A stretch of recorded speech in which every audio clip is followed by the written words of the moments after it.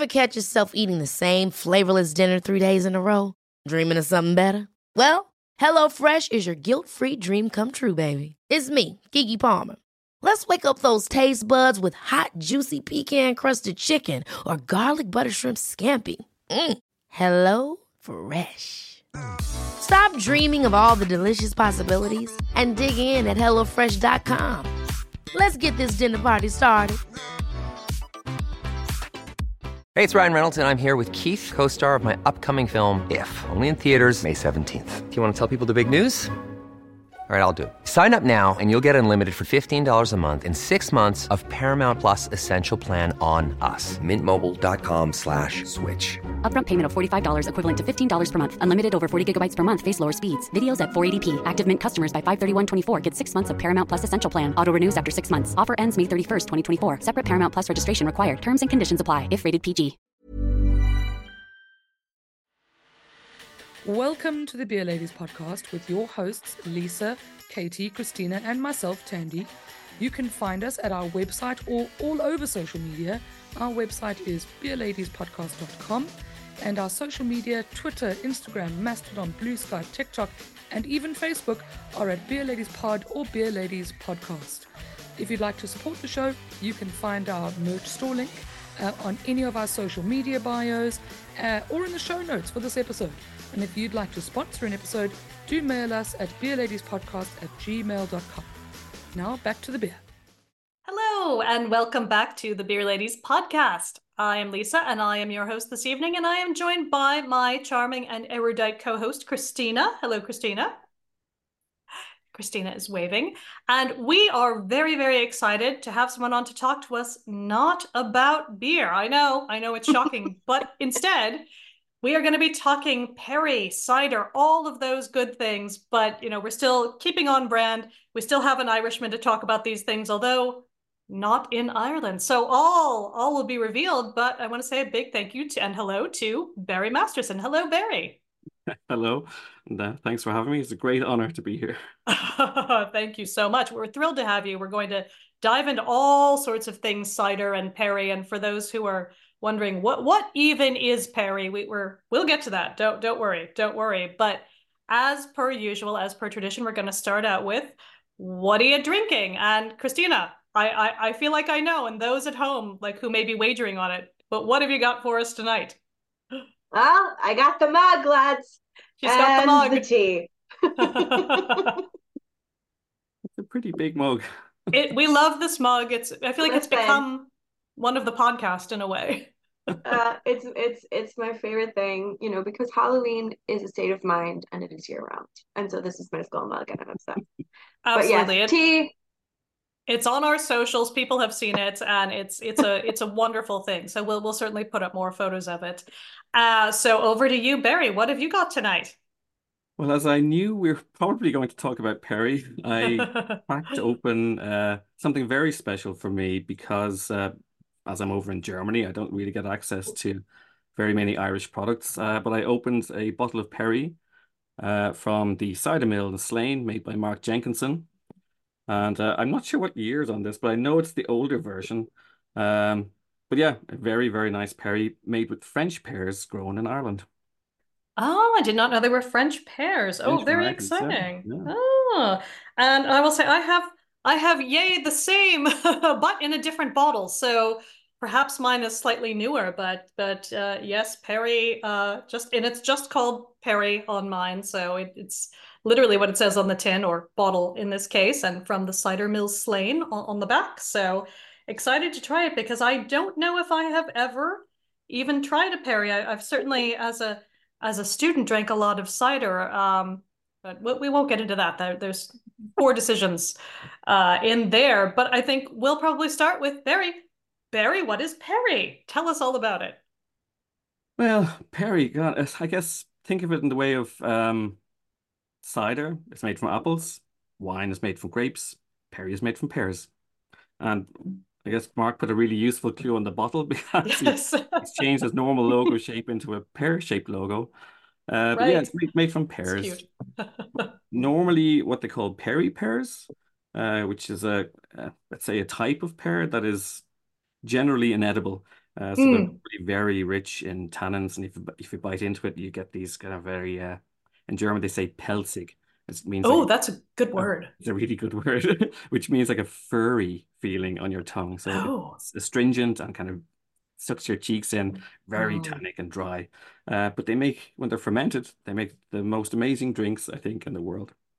Right. And I'm sure we're going to get into this a little bit because I know enough about apples that you would use for cider to be dangerous, not in depth, but I have, Pete Brown's the apple orchard behind me. And, Aha. so much of that is about, the sort of heritage varieties and grafting and all these sort of Mm. complicated things and the very few places in the world that are really trying to maintain some of these varieties. But I guess on the pear side, there's probably even fewer than there are for the apples. So, Far, far fewer. I mean, Perry is as old as cider, if not older.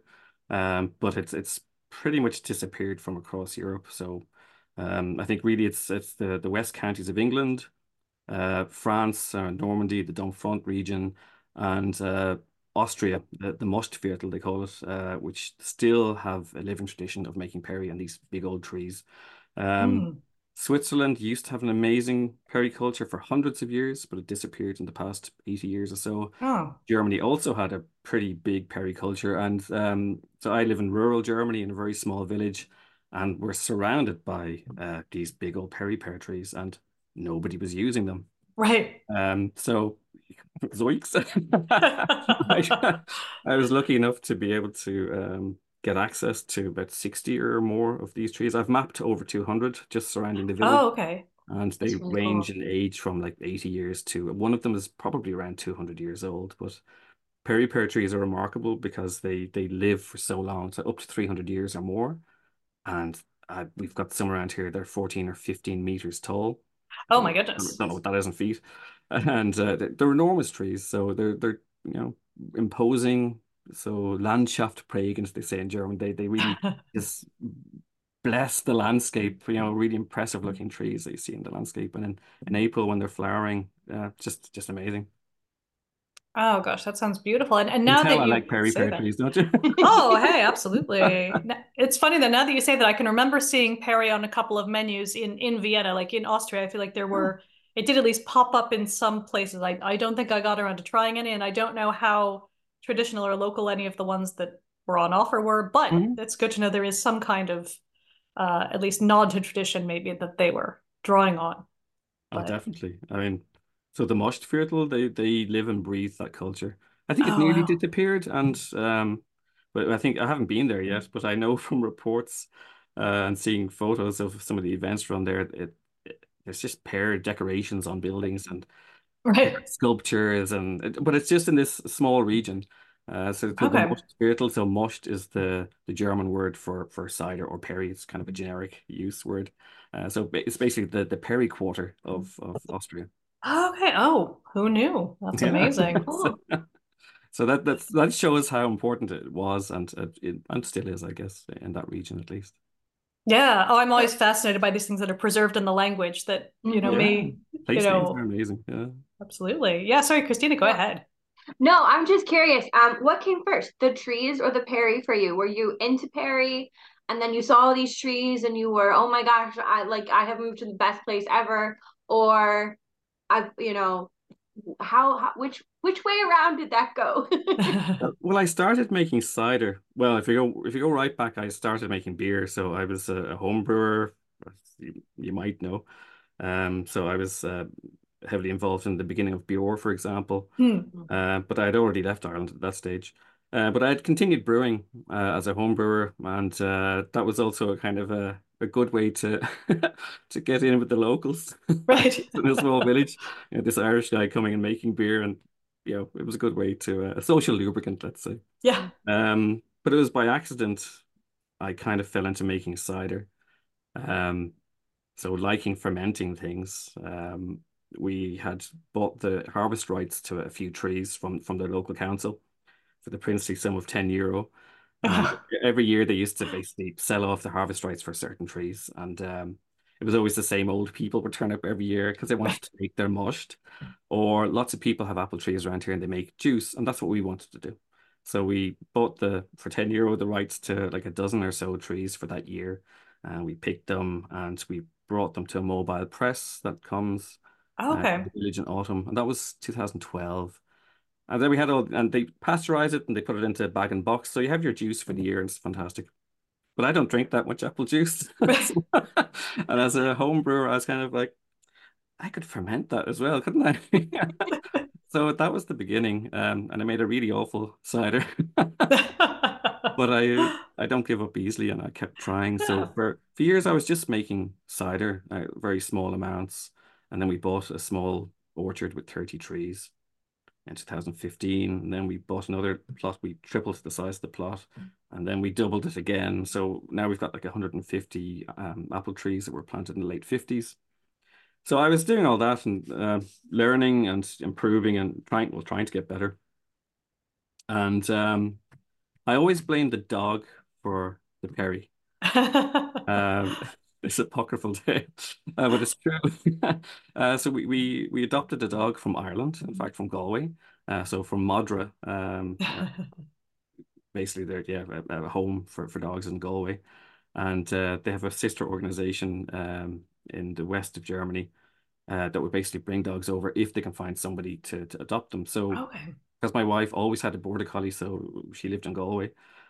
She always wanted to have a border collie again. I mean, long story short, Anu came over. We called her Anu after the Irish goddess.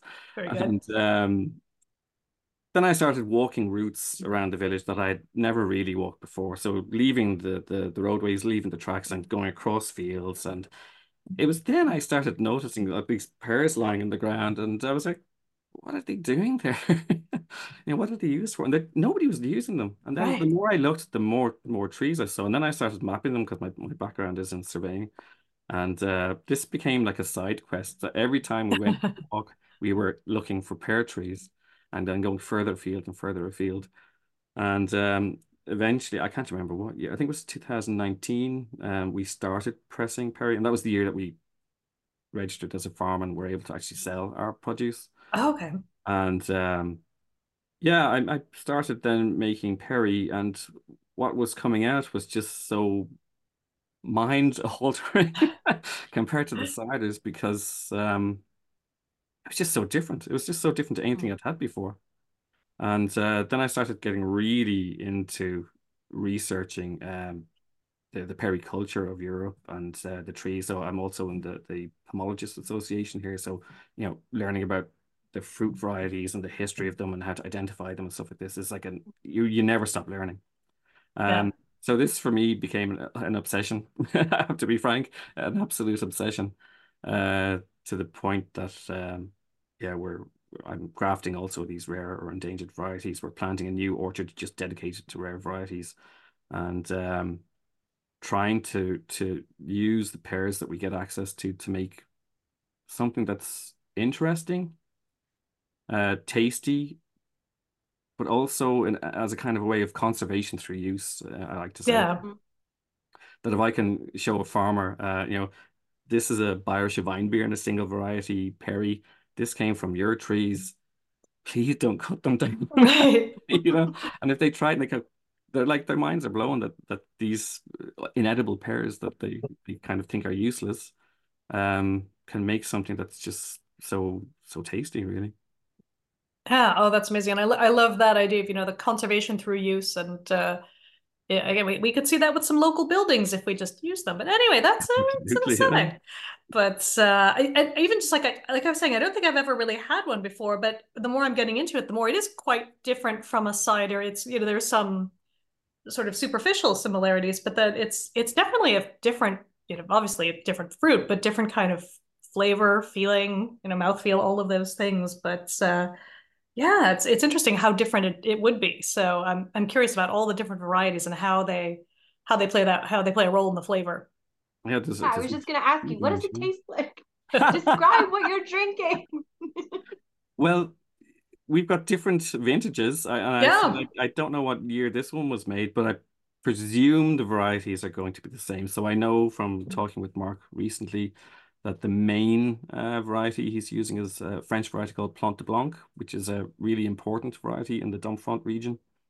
So they have an AOP that defines exactly what should be in this appellation for the perry to make Yeah. region, and it must be. I think it's 40%. All of the perries made in that region must be 40% of this Plante de Blanc variety. So I was amazed that they're growing in Ireland. I didn't know this until Yeah. literally this week. But it's really fruity. Yeah, it's very Mine has fruity. like elements of strawberry jam, and it's not very tannic. You get some that give this kind of grippy bite to it, like something like a really heavy wine. You might get really rich tannins. This one's kind of light on the tannins, but it's got a bright acidity. It's kind of like a little marmalade, maybe a little bit of lemon zest, perhaps. Yeah, I was thinking a little bit of lemon as well with this one, which again looks maybe it's slightly newer, It but is. yeah, It's definitely newer. It's definitely yeah. newer. Yeah, and looking at the bottle too, how it says, great with strong cheese, and that was my immediate first thought was, oh, this would really pair with with, a really good cheese that would be kind of a really nice balance. Yeah. So, Same label, I Couldn't think. agree Same back more. label.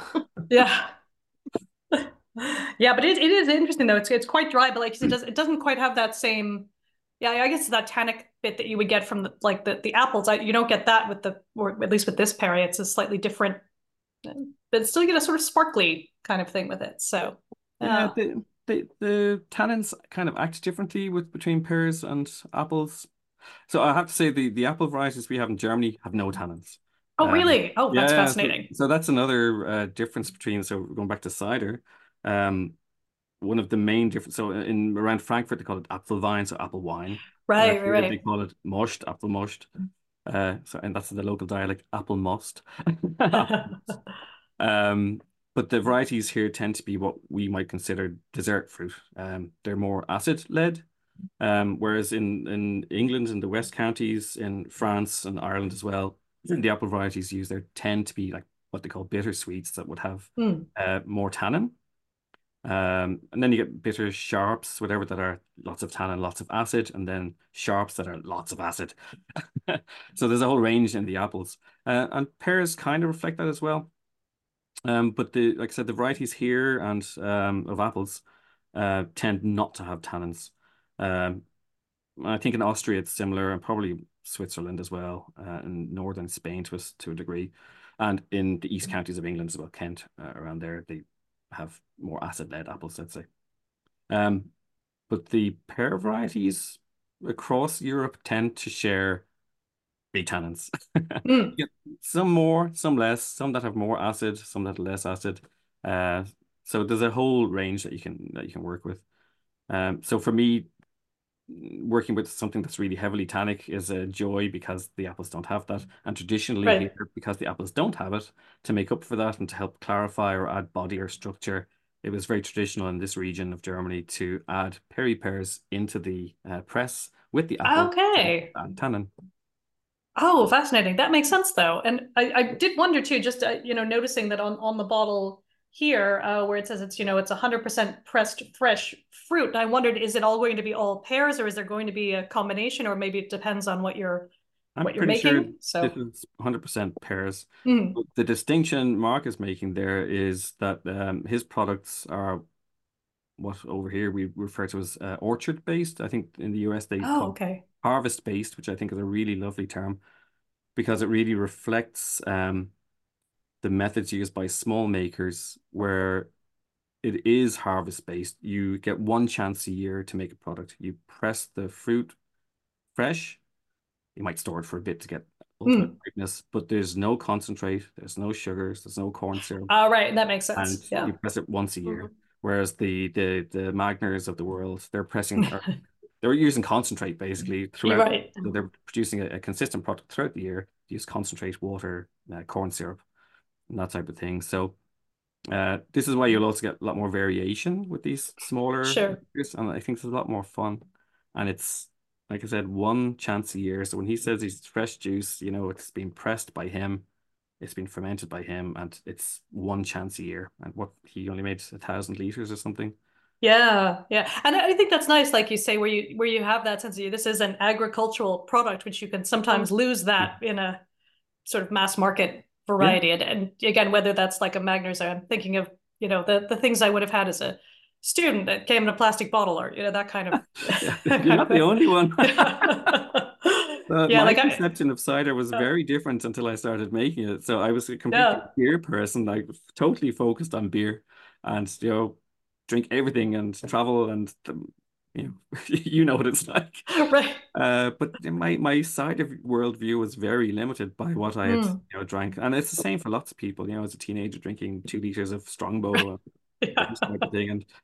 And pints of Bulmers or Magners in summer type of Yeah. thing. And that's fine. It's nothing wrong with it. I'd quite fancy a 2 liter of Strongbow again. But there's a lot more to discover. And I think as beer geeks, for me it was totally Yeah. eye-opening to uncover this whole different kind of Mhm. parallel universe of, Right. of cider making that is, an agricultural product and these small makers, and it's just a joy to visit them and see what they're doing, and some very Yeah. creative people. And speaking of creativity, and this may be a complete sidebar, but again, it sort of reminded me, in Pete Brown's book, he talks about, I think he opens the book where he goes to kind of a wassailing sort of ritual. I wonder, are there similar local sort of, and again, ritual may be a heavy word, but are there some sort of fun activities, if you like, around kind of either the harvest or planting that are all sort of associated with with the apples and the pears in Germany, or are these kind of all, I don't know. No, there isn't. Oh, that's too bad. Like maybe you should start one. That could be fun. Yeah. So I've seen in the US there's lots of cideries exactly doing wassailing, where Yeah. they light fires and they go on a procession out into the orchard and sing songs and dance and hang pieces of toast on the trees Oh and goodness. do a libation. So the libation is Right. something I'm very much into. Yeah. Giving Yeah. the trees a drink of their own produce to Yeah. Well, encourage I'm them, always of the opinion you can start a tradition anytime. So, maybe. there you go. Free I've, consulting I've been I've idea. been Yeah. thinking about it. I've been thinking about it. I know our neighbors would definitely be into it. So last Yeah. autumn we did go for a walk at nighttime, or just as at sunset, and we went up the hill behind our house and we visited some pear trees and we drank the perry that was made from those trees Oh, on that's the nice. tree. And then it That's got really dark and they were cool. shining their torches up through the trees, and it was really nice. And I thought, if I ever start doing tours and tastings, Right. I'm going to do that. Definitely. And tell people, Yeah. oh, they've done this for thousands of years. There's unbroken tradition. It's an old Irish tradition, yeah. Take out your phone torch and shine it up the Right. tree. Yeah, I feel like there's a lot of scope for potential dressing up and dress the dog up and yeah. I don't think she'd like that. But yeah, back to kind of, on, sort of what I guess, and Christina, you may want to get in on this as well. Like, if you're looking for Perry, like, how do you know if it's a Yeah. good Perry? Good, obviously, is subjective, but what makes it, not the strongbow of Perry? I guess. So, Perry the drink? Yeah, just in general. Yeah. That's a really difficult question And that's because okay. There may not be one answer. So, no, I don't think there is, because everything is so your own personal taste is so, mhm. what's the word, subjective. You cannot say everything will fit. Well, there are Perrys that will appeal to everybody. Right. So my wife, for example, she used to be a Guinness drinker, and then she kind of got out of drinking alcohol, and she doesn't drink beer anymore, and she doesn't like cider at all, but she'll drink a Perry. Um, Interesting. because the ciders we make are dry, they're bone dry, Right. no residual sugar whatsoever. But Perry, even when it ferments completely fully and won't ferment anymore, there will always be a little bit of residual sugar because of Hmm. sorbitol. It's an Oh, unfermented okay. sugar. So Interesting. this also gives just a slightly off dry edge to most, and sometimes it's more, sometimes it's less. And I think that takes the edge, that scratchy note that you might get with, if it was completely dry, it might be a little bit too scratchy on the throat if it's a very tannic one. But I can't give an answer to that because there are so many types of pears that will yield so many ranges of flavor. You just have to try. Yeah. Well, there you go. Yeah, there we go. There's a sort of assignment for everyone. Just go try them Yeah, and yeah. yeah. So like I said, this I only know of three Irish Perrys. But I'm sure there are retailers in Ireland who might have Mm. the likes of cider from Ross Cider and Perry Company. in Herefordshire or from Little Pomona or Tom Oliver, and they make fantastic perries. And is there anything that is kind of like a big commercial perry that is out there, or not so much? Like, would there even be the scale for that? Um, the first one that would come to mind when I think of like big scale perry is Yeah. Baby Sham. Do you know Baby Sham? Oh God, yes. That's Not, a I mean, I haven't had one in No. a very long time. Oh gosh, yeah, you that's a better. perry. Is it? What is That's a what is perry. it? Good Lord. The champagne of perry, but I think they're not allowed to say that anymore. But basically, yeah, they wanted to create a product that was I think it was in the 1950s, showerings, I think it was at the time. And yeah, they basically created a champagne alternative. Um, I think they were importing concentrate from Switzerland in the beginning or at some stage. But they also planted thousands of a variety called Hendry Hofkap, which is a really, really nice Perry pear, which again has gone rare again. Oh, Um, but yeah, so they made like champagne bowls branded with Baby Sham and Baby Sham, Baby Champagne. Yeah. yeah, and I feel like it had a big sort of resurgence maybe in the 70s. I think of it as a very sort of 70s So I product. mean, I was a child of the 70s, and I remember my mother having Baby Sham, and I'm pretty sure my first drink was Baby Sham, Right. like as a 4 or 5 year old having a Right. sip at Christmas type of thing. Right. Yeah, what's that? Yeah. And it has the little, it had like the little deer on it, Yeah, like the little exactly. Yeah, Bambi yeah, deer. yeah. Yeah, it was yeah, I'm sure it's still out there, but I yeah. think it's making a comeback because I recently saw a website that had these really bright baby blue hoodies with the Baby Sham Oh font my on the back goodness. of them.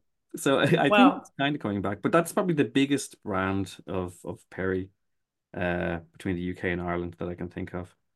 But I was encouraging my mother to try and find some again, but she couldn't. Wow, mind blown. I didn't realize that was a Perry, but I guess Yeah, well, but again, like you were saying before, I guess people are using certain varieties. They stay with us, so maybe that's a net good overall. So we'll have to I have see. been firmly living under a rock because I have never heard of Baby Jam. I don't know that you're missing much, Ever.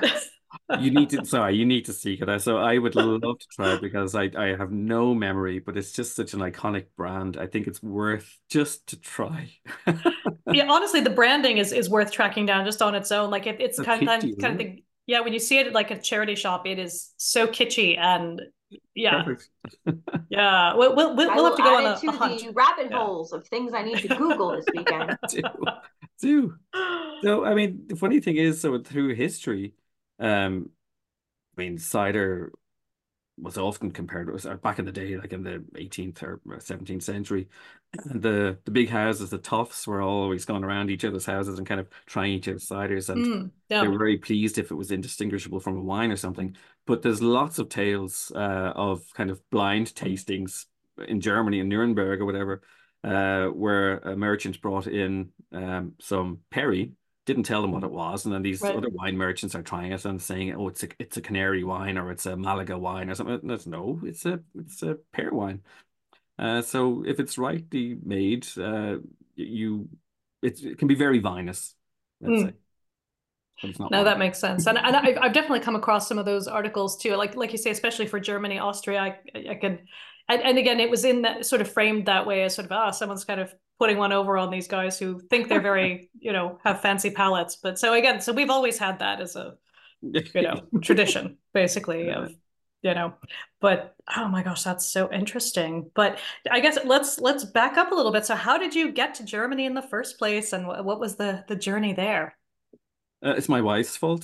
So We she's all blame German. people. Yeah. She's German. So she studied archaeology in Ireland in Galway, and Oh, yeah, really, are you two ECG? archaeology degrees here. So, Oh wow! And I worked in archaeology then for for 8 years. So oh, funny. Yeah. that's how we met. I worked for the Discovery program. Oh, Uh, wow. yeah, so I was the GIS manager there before I.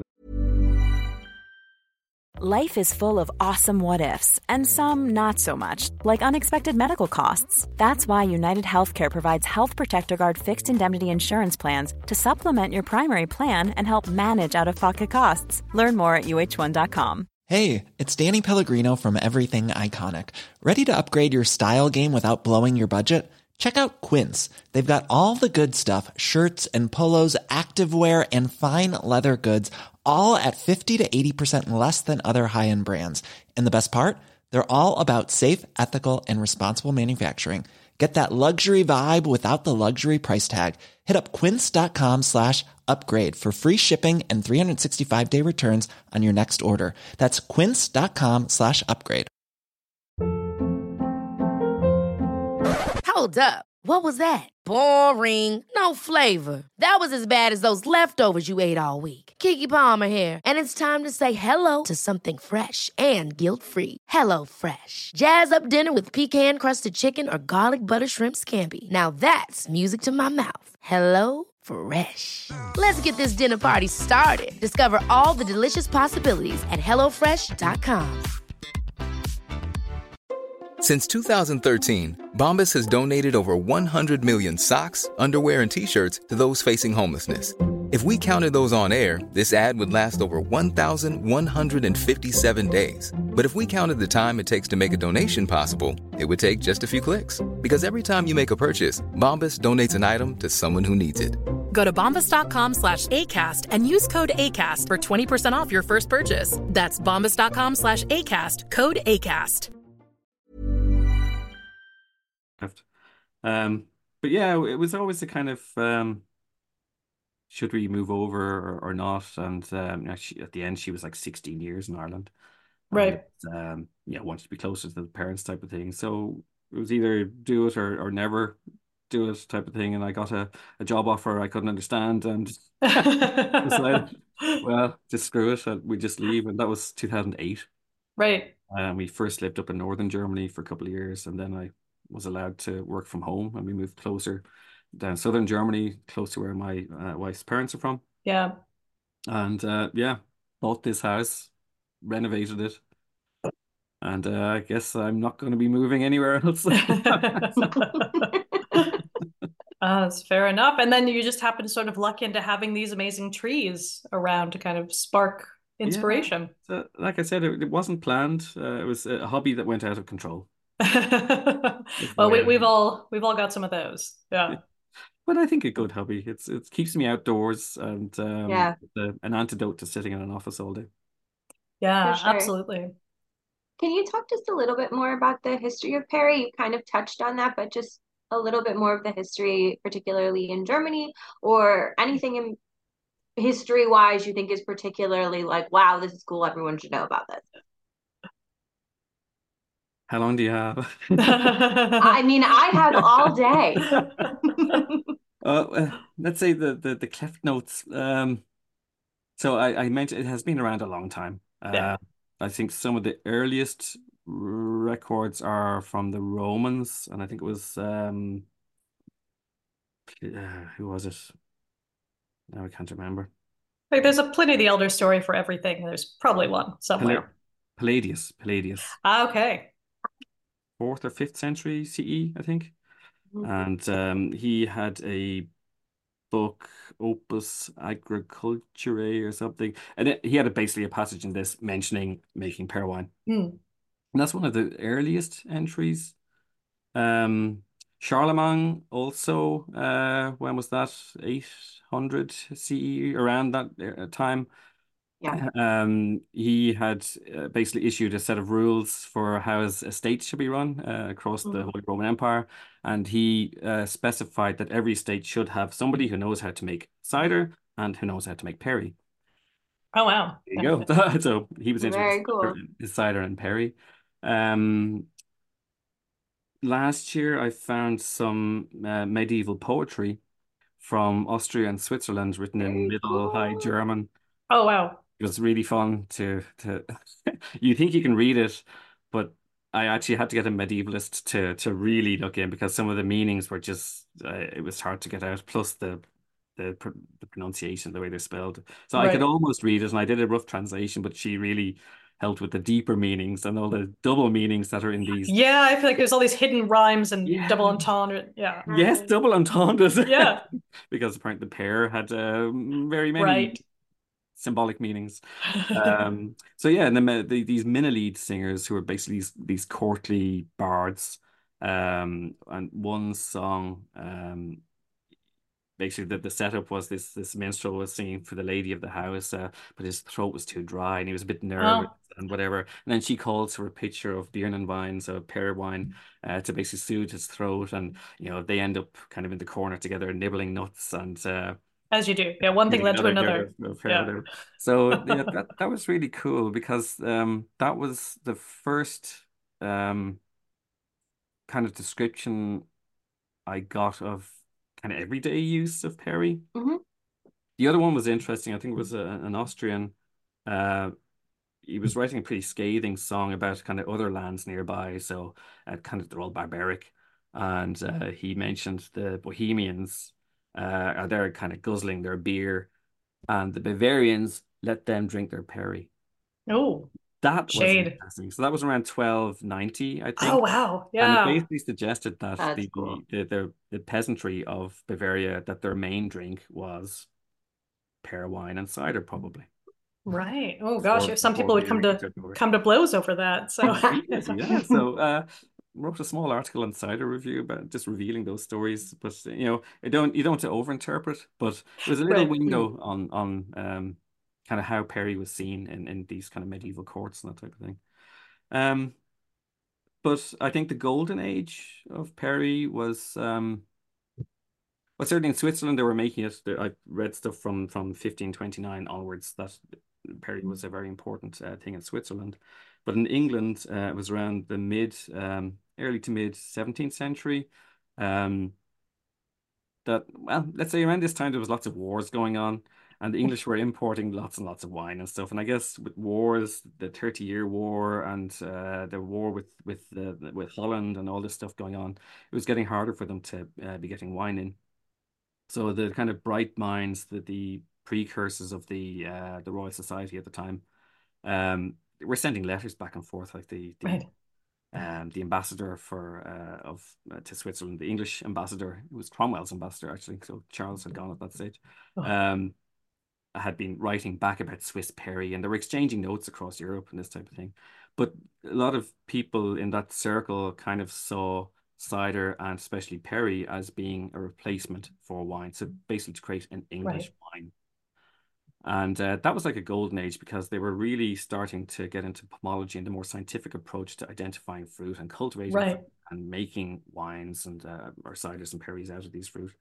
Um, that kind of died away again. I think people still wanted to import their French or their Canary wines Right. anyway They when want to things feel calmed fancy. down. Yeah. Yeah. And so that was kind of a highlight, and it kind of ebbed and it kind of waned, and it was kind of sad in a way. Um, and across Europe, like I mentioned, Switzerland was really a big thing and until the 1950s, and then they basically obliterated their entire landscape with Oh, trees. 11 million trees were cut down between 1950 and 1975. oh, Wow. my goodness. But Wow. by then, they'd It's already forgotten horrible. their periculture. Austria held on to it. Germany lost it, so the Bavarians don't drink perry anymore. Right. No. But there were pockets that survived in the Palatinate, the West Palatinate, which is on the border of Belgium and France, up until around the 1950s again.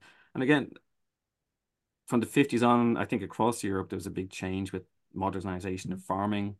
Around here, so our orchard was planted in this time, where they were basically getting rid of trees that were in the landscape.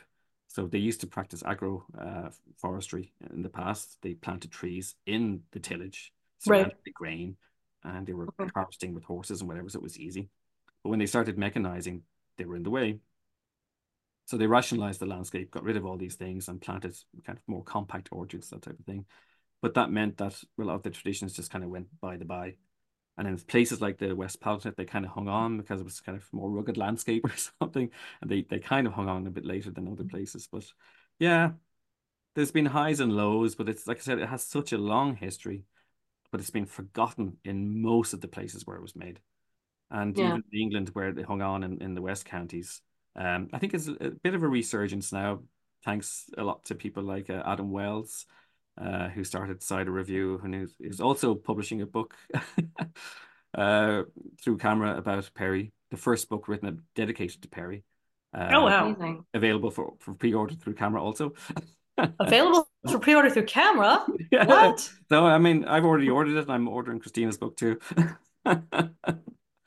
So, yeah, Yay! it's just to get that plug in for you too. To save his Well life. done. Well done. So, So, so just following up on that, Barry, do you know why, or do you have any idea why Perry sort of fell out of favor? there's lots of, well, I think I mentioned that in some places. So I know for a fact that in the Palatinate, for example, we mentioned the modernization of agriculture meant that these trees were in the way. But it was also a time where it was, let's say, the post-war years here, people were definitely using the things that they had because there was nothing else. But let's say from the 50s onwards, it seems that it was easier to, buy soft drinks. It was easier to buy beer. So I know some of the old people in our village always said to me, yeah, beer was for Sundays. It was expensive. And Right. everybody drank mushed. All the farmers made their own cider, and that's what they drank. And often they made thousands of liters, had it in their mushed cellar, in the cellars, and that's what they drank. The laborers drank during the year. Um, but as kind of, yeah, more, I don't know, it was easier just to get ready-made products, and people just then Yeah. it was handier, and just got less and less important. And as the generations went on, the tradition got lost because it's hard work. It's really hard work to make Oh, perry. yeah. Harvesting alone is hard. Um, yeah, that's maybe one part of the reason. It's complicated because I think every region has its own micro story, let's say. Right. Right. The Swiss Of also, course.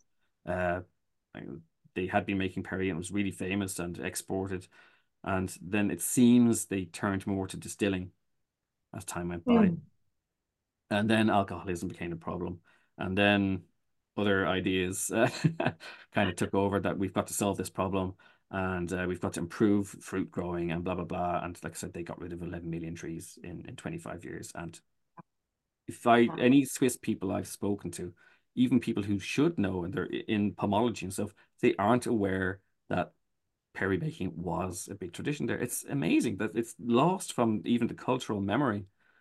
Yeah, oh, it's fascinating. It's also like Yeah, how at the same time you lost all these draft horse breeds because they weren't used yeah, for the exactly. day-to-day work anymore. And now some of them Very still good. exist Yeah, as rare breed kind of yeah.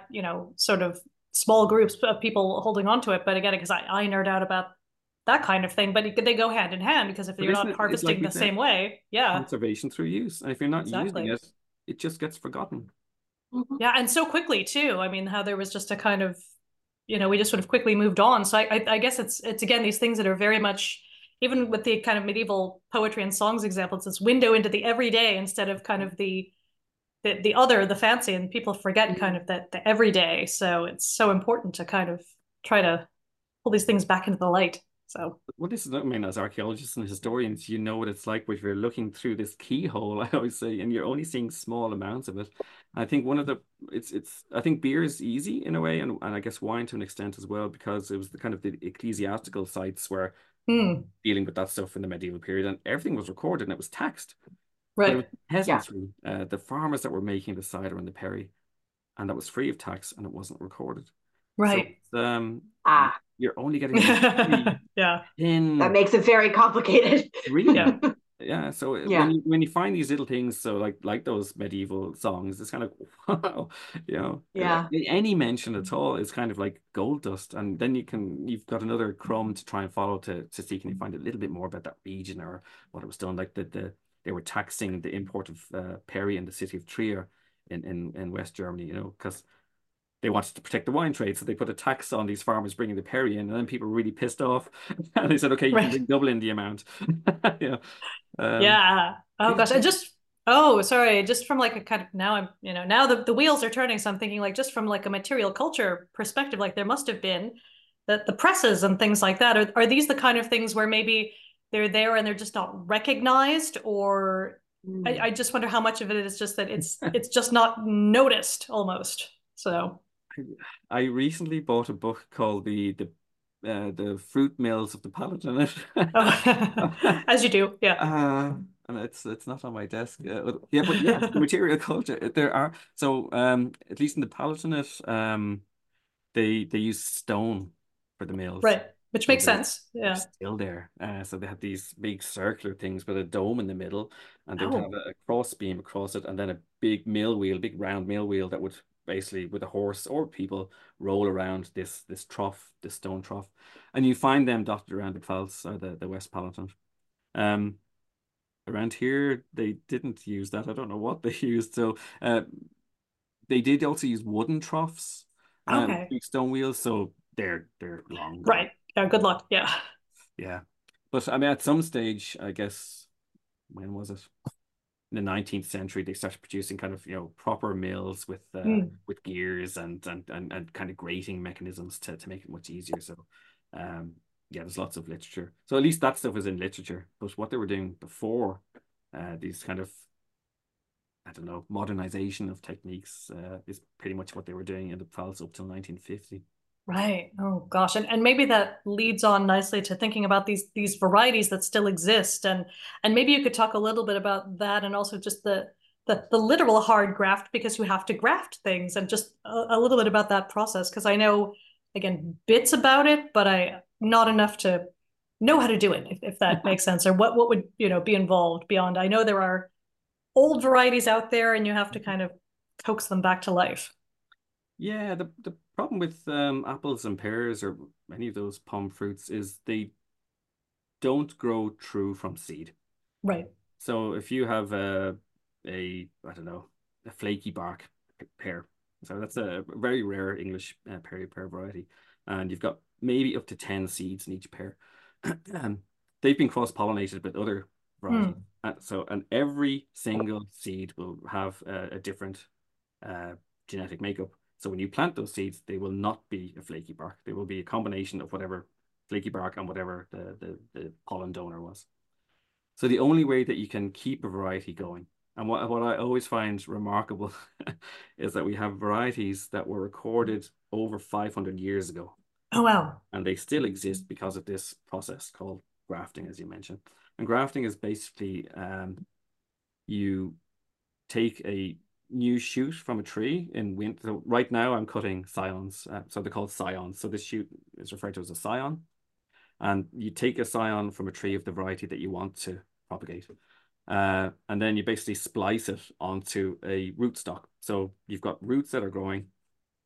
And yeah, it's basically like a skin graft, I guess, in a way, 'cause that's where the term comes from. You're grafting this scion onto a donor rootstock, and they basically heal together.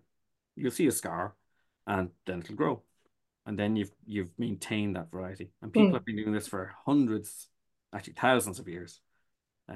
It's mentioned in the Bible as well. Grafting figs, I think it was. So that's the way you maintain these varieties. And I'm not as spiritual or religious. So the nearest thing I feel I get to kind of a spiritual experience is grafting these trees and thinking that people have been grafting this piece of it all came from one tree. At some stage it was one tree. Right. Somebody said that's a really good tree, that makes a really good cider or perry, and they said I'm going to make more of those, and it's continued on and on for hundreds of years, that we still have these really old varieties.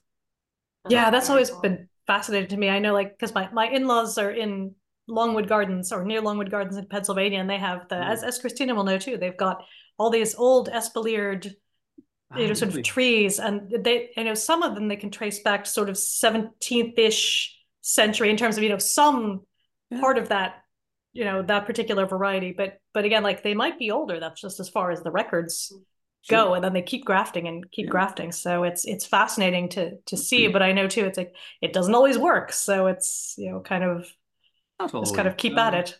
But Yeah, it's easier than you might think. oh, So really when I interesting. yeah, I think it's just if you learn the techniques, whatever, and you know what you have to do to make the cambium layer, this layer right under the bark, that's Hmm. what grows every year, and that's what makes the tree rings. You archaeologists know this, a bit of dendro. Um, but as long as you do your cuts and so that those match up on the rootstock and on the scion when they match up, and then you bind them together and make sure Okay. they're tight so no water can get in or anything. so it doesn't rot. I keep them tight together. Then the cambium layers meet and they try to heal the wound, basically. Right. And then that's it. Okay. You've got a new tree. That's There's lots of amazing. But techniques and it's really fun and I really enjoy doing it. yeah, then I guess you're waiting a long time for it to get to the size of some of those trees you've got growing around. But Yeah. Well, there's an old saying from Hereford, Pear is for the heirs. So right. I started this way too late in life. So it'll be another 15 to 20 years before the pears I've been grafting will bear any amount of fruit. So I'm not doing it for me. It's something for the future, let's say, Oh, to sure. preserve Well, them. that's amazing. And do pears work similar to, I guess maybe I don't even know if it's all apples or, but I know some are kind of an every other year kind of fruit or Yeah, how that you're works. right. Yeah. Yeah, some biennialism. So some varieties show that strongly, and they'll alternate years. So there's a huge tree behind it here. It's about 140 years old. We call it the Helden tree. Helden being German for hero. Okay. Not because of any kind of weird shit. It's because basically the townland that it's growing in is Right. called Helden. So we just call it the Helden tree because I don't know what variety it is, but it only produces every second year. Okay. It makes Interesting. an amazing perry, and I can make like 240 liters from one tree last year, and it's just a beautiful, beautiful tree. But yeah, in fact, our orchard, they're all old trees, and for the past 5 years, they have the entire orchard has started a trend to only fruiting every second year. Oh Oh, wow. gosh. They're in sync. Huh. It's really bloody annoying, but it can. Oh, goodness. Yeah. And is that predictable or is that a thing they can just sort of start doing as Yeah, I think what kicked us off is we had a late frost one year and they killed all the okay. blossom. So then the trees had Okay. nothing. And then the following year they compensated because they hadn't fruited the year before. They Oh, masses of well. fruit, and I think then they were basically knackered and said then the next year We're done. they didn't even flower, they didn't even blossom, Yeah. and then last year was masses of fruit again. So I think that triggered it. But they're also old trees, and old trees can tend to affect. Okay, yeah, because my sister-in-law an old apple orchard in her farm. At the end, these trees are probably sort of 200-ish years old, about the same age as her house. But yeah, they are very every other year, and I suspect there's some kind of cider apple. We don't know. Like, I was you going to wouldn't want to say eat them, but she's not making yeah. cider. She should make I cider. mean, I think there Oh, is a sorry, cider hard cider. press. I think there is a Ooh. cider press somewhere on the property, or the remains of one. She's got a ruin that no one has properly poked around at. You So need to just send me photos. I'll have to get her to go out and take some Please. photos of the ruin. Yeah. Yeah. Find the press. That'd be cool. That'd be cool to I, do. I do wonder if that's what's going on. She's got everything else you would expect. There's trees, there's there's a spring house, there's what look mill like nearby as well. So it could be there. So Excellent. yeah, if Cool. we go visit, we'll have to go do some exploration. We just keep going in the winter when Excavation. it could happen too, as long as nobody tries to go into the spring house and fall into the water. But Cool. oh goodness, and I understand that I was looking through your Instagram the last year you had an issue with some beavers coming after some of the trees. I wonder, is that an ongoing issue? What do you do about that? No, that's a very new thing. I Yeah. don't know if that's good or bad. Uh, I mean, it's nature, and Right. when you're planting trees out, I'm really nervous at the moment because I'm due to plant these trees that I've been babysitting for 3 years. I'm due to plant them out this month, and I was nervous about that because we've got deer and we've got hare and Right. voles can sometimes eat the roots of the trees. Oh But gosh. you do Yeah. what you can to protect them and Sure. whatever. But the beaver, that's new. So we have two small nurseries where all the baby trees are, Okay. but they're right at the riverbank, at the Shefflins River, same name as the town or the village that I live in. And I knew there were beavers around. I'd seen a dam, and the dam had been removed because of flood risk. Um, but I didn't know where they were. I've never seen a beaver. Um, but yeah, so I was walking the dog, and I went by one of the nurseries and saw some of the tree labels lying on the ground. I was like, "That's Oh. the wind must have blown them off." And I kind of went to put them back, and I was like, "Where's the trees?" Oh no. Oh And no. I really thought it was vandals. I thought like kids had come in and just like cut them because it was such a Yeah. clean cut. And I was really upset. And then one of the local hunters, I had posted a photo on WhatsApp, and he said that could be beaver. And I went back and looked, and sure enough, there were little gnaw Oh marks. my It wasn't goodness. so keen a cut. So I was relieved that it wasn't vandalism. It's just nature, and I could live with that. But yeah, they ate 40 trees. Oh my goodness. Wow. They were I mean, the busy, trees Wow. are like literally busy beavers. Yeah. they're very young, 2 and 3 year old trees. They've quite thin trunks, and they took them off as a light snack in passing. Oh my goodness. So I have an electric fence around one. So there was a chap from the county government who is responsible for beaver conservation. And he came by and had a look. So yeah, they're active here, and he they can provide fences. So I had a Right. sheep fence anyway, which I had put up with no electricity, and he said electrify it Right. because they'll go through otherwise, and if they get a shock, they won't come back. Right. Right. Oh my goodness. Well, I'm glad the trees are protected now, but I guess also glad that the beavers had a little snack to, They you Nice know. little have snack. very good taste. I have to say, they took the rarest American varieties that Oh no. had. So- apples. So they preferred the apples. They didn't really eat many pears. Interesting. Yeah, Oh my goodness. Oh, my goodness. I feel like we've only scratched the surface, but Christina, do you have any other questions before we begin to wrap up? Because I feel like, again, there's so much we could really No, like rabbit hole into. Yes. yeah, because I feel like anything I ask is going to be really niche, and then we're going to go down another like hour-long rabbit hole because I'm so fascinated with these medieval poems or songs that you Yes. Oh, found, and same. we will definitely link your article in the show notes Yes, because we, I know like we would personally buy the I need to monograph. read that. Just yeah, Yeah, just saying. Yeah. that sounds so fascinating. Yeah, it's To have, like you said, those little like glimpses into Perry history. So I am so excited to read that. at least somebody is. Oh, we're here for it. It is And very niche. oh, but in the best possible way. And where Hmm. can I guess within what maybe sort of area can people buy your ciders and perries? And should people be making, plans to go and visit and Oh, maybe pick some up? visitors are always welcome. So we tend to sell online and locally. We did export to the UK the year before last. A couple of pallets went over. That was very exciting. And there's a shop in Frankfurt that sells our stuff, but it's pretty local. Right. Very very small producer, a side job. But look out for other Perrys because I think any Perry maker deserves support because it's such a brutal thing to try and make. And if you have a successful Perry, it's worth supporting that, but it's also just worth to have to drink because it's a really good. Sure. Yeah, and like you said, it sounds like there's so many, or there's such a possible variety of flavors and We worth didn't even get into trying them varieties, though, all. but that's I probably enough time. know. But yeah, I know. if you go to okay, a little plug for friend, the Ross and White Cider Company, for example, go to their website and look through the amounts of perries they've got. They do single variety perries from old English varieties. I think I already mentioned Little Pomona and Tom Oliver, Greg's Pit. There's go to ciderreview.com. There we go.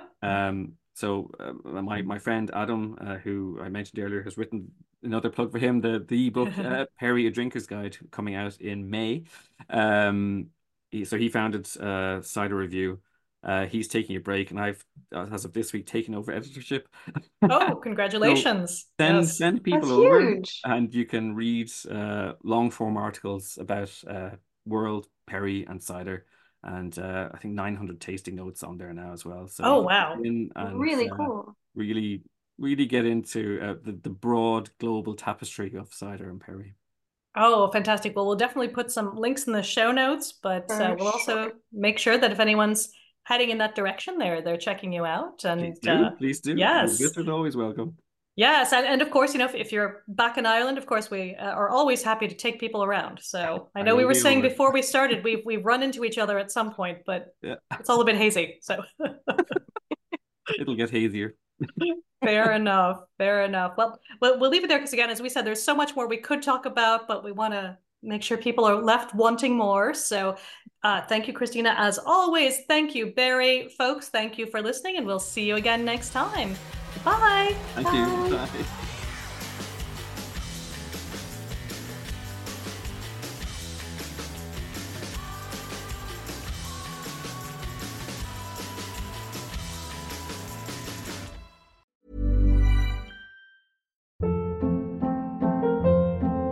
Hold up. What was that? Boring. No flavor. That was as bad as those leftovers you ate all week. Keke Palmer here, and it's time to say hello to something fresh and guilt-free. Hello Fresh. Jazz up dinner with pecan-crusted chicken or garlic butter shrimp scampi. Now that's music to my mouth. Hello Fresh. Let's get this dinner party started. Discover all the delicious possibilities at hellofresh.com. Planning for your next trip?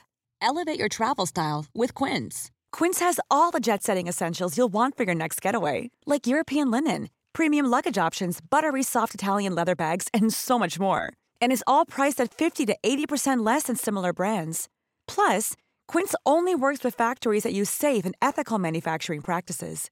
Pack your bags with high-quality essentials you'll be wearing for vacations to come with Quince. Go to quince.com/pack for free shipping and 365-day returns. Mom deserves the best, and there's no better place to shop for Mother's Day than Whole Foods Market. They're your destination for unbeatable savings, from premium gifts to show-stopping flowers and irresistible desserts. Start by saving 33% with Prime on all body care and candles. Then get a 15-stem bunch of tulips for just $9.99 each with Prime. Round out Mom's menu with festive rosé, irresistible berry chantilly cake, and more special treats. Come celebrate Mother's Day at Whole Foods Market.